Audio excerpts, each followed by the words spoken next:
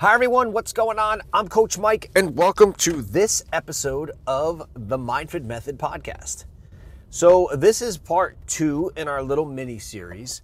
Last time we talked quite a bit about personal responsibility and taking personal responsibility for our own actions in order to literally become role models for our kids, for our students, for our, whoever it may be. And today, we're going to talk about really the time issue that I talked about in the last episode. And the person who said they really wanted to work out and get fit, but they did not have time. And my argument to that is that, number one, they do have time if they make it a priority. But there is a perception of time required to exercise that has to deal with perfection and how it always has to be the perfect exercise opportunity. So let's cue the intro and we'll be right back. So the giant question is this: how do we as parents, teachers, school administrators, policymakers, coaches, how do we prepare our kids for a future that doesn't yet exist? All while making them healthier, more creative, more innovative, better problem solvers, and overall successful contributors to society. That is the question, and this podcast has the answers. My name is Coach Mike, and welcome to the MindFit Method podcast. All right, so let's talk about this a little bit. Let's talk about what our own perception of exercise is, because there was a shift back in the 1980s that occurred that changed exercise and fitness in a way that it made it, number one, a multi-gazillion dollar industry, right? But it did that by creating these gyms that were just quote unquote perfect. And in a documentary that Arnold Schwarzenegger did, they talked about how in the 80s going into the 90s that these big box gyms developed these, palaces of chrome, where when you went inside, they were just incredible. And you could go and you could spend so much time there. There were so many different things you could do, so many different programs that were offered. If you wanted to take spin classes, if you wanted to do weights, all of it was amazing. And all of those things are good for you, make no mistake. But there's a catch, because when they created these amazing gyms with all of this stuff, right? All of this stuff, what they also did was create the perception that, number one, time was going to become a factor because there was all this stuff and you had to do all that stuff in order for exercise to be effective.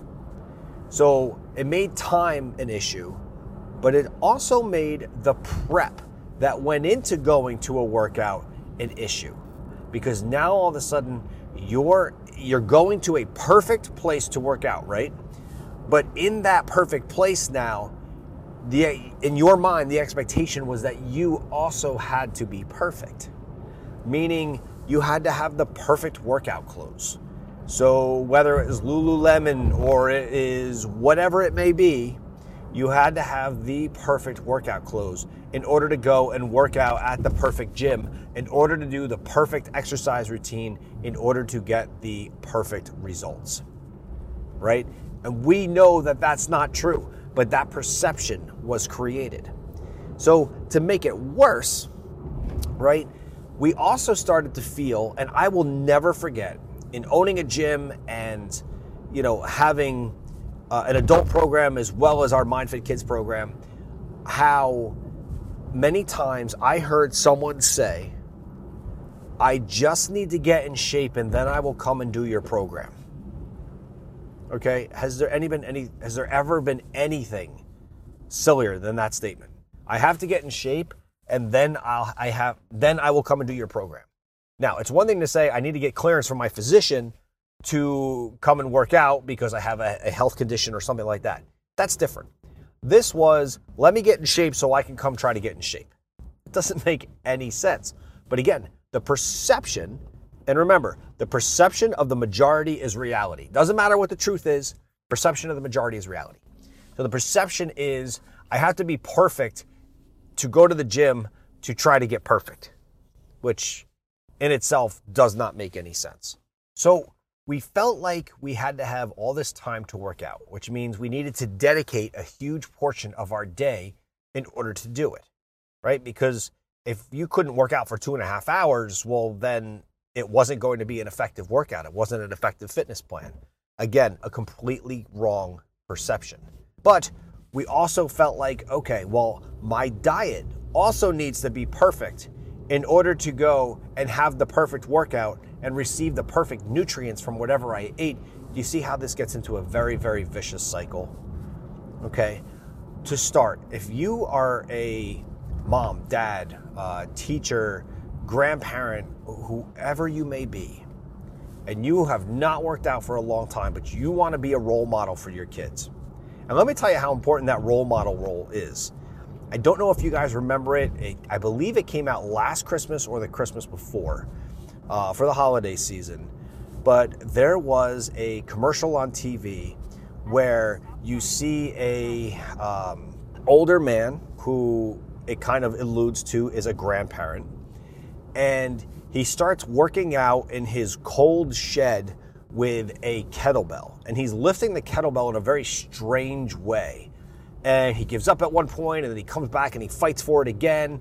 And he's trying to pick this kettlebell up off the ground and then hold it out in an extended form in front of him, which, by the way, is really bad for your back.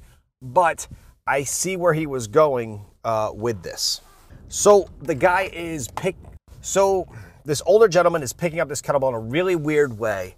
And in the end, it turns out he's doing it because he wants to give who you presume is his granddaughter in the TV ad a star for the Christmas tree for Christmas, and he wants to have the strength to be able to pick her up and hold her out so that he can put the star on top of the Christmas tree. It is a very, very touching commercial, very, very well done, and a great thing to show that anyone, for any reason, there are so many reasons and ways why you should, start doing functional fitness regardless of your age.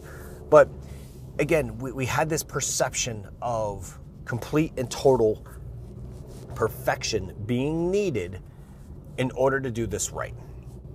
And look, I get direct messages and texts and emails all the time from people that say, Mike, what is the best workout for me to do? What is the best diet for me to follow?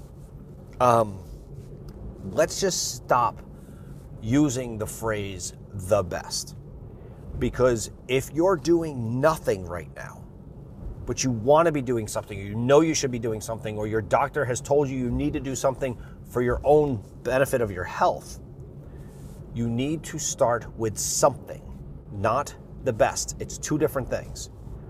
And look, if we're going to teach our kids that they can't start doing something until all the stars are aligned and everything is perfect, we're setting them up to be very unsuccessful in the future, because 9.999 times out of 10, the situation is never perfect when you go to start something, right? You just need to start. The perfect day to start was yesterday. I mean, I know that's a very cliche saying, but that is true. And you have to start with small changes. You don't have to be perfect. You have to start with small changes. As I told you in the last episode, the first thing I did, the small change that I made to lose 25 pounds, was I took soda out of my diet and replaced it with seltzer. Small, but significant. Why is it significant? Because soda is literally all sugar, right? And fat does not turn into fat in your body. Sugar turns into fat in your body. And that's a whole nother conversation. I'm not a registered dietitian, my wife is, but that is a whole nother conversation for another day about how we eat and what we put on our body. But you got to make small changes. And it's actually a very funny story. And my friend is probably going to kill me for telling you this story. But, sometimes we know exactly what we have to do, right? We already know it. We want to know something better to do than what we already know, but we already know what we have to do to make change. I'm going to give you a great example.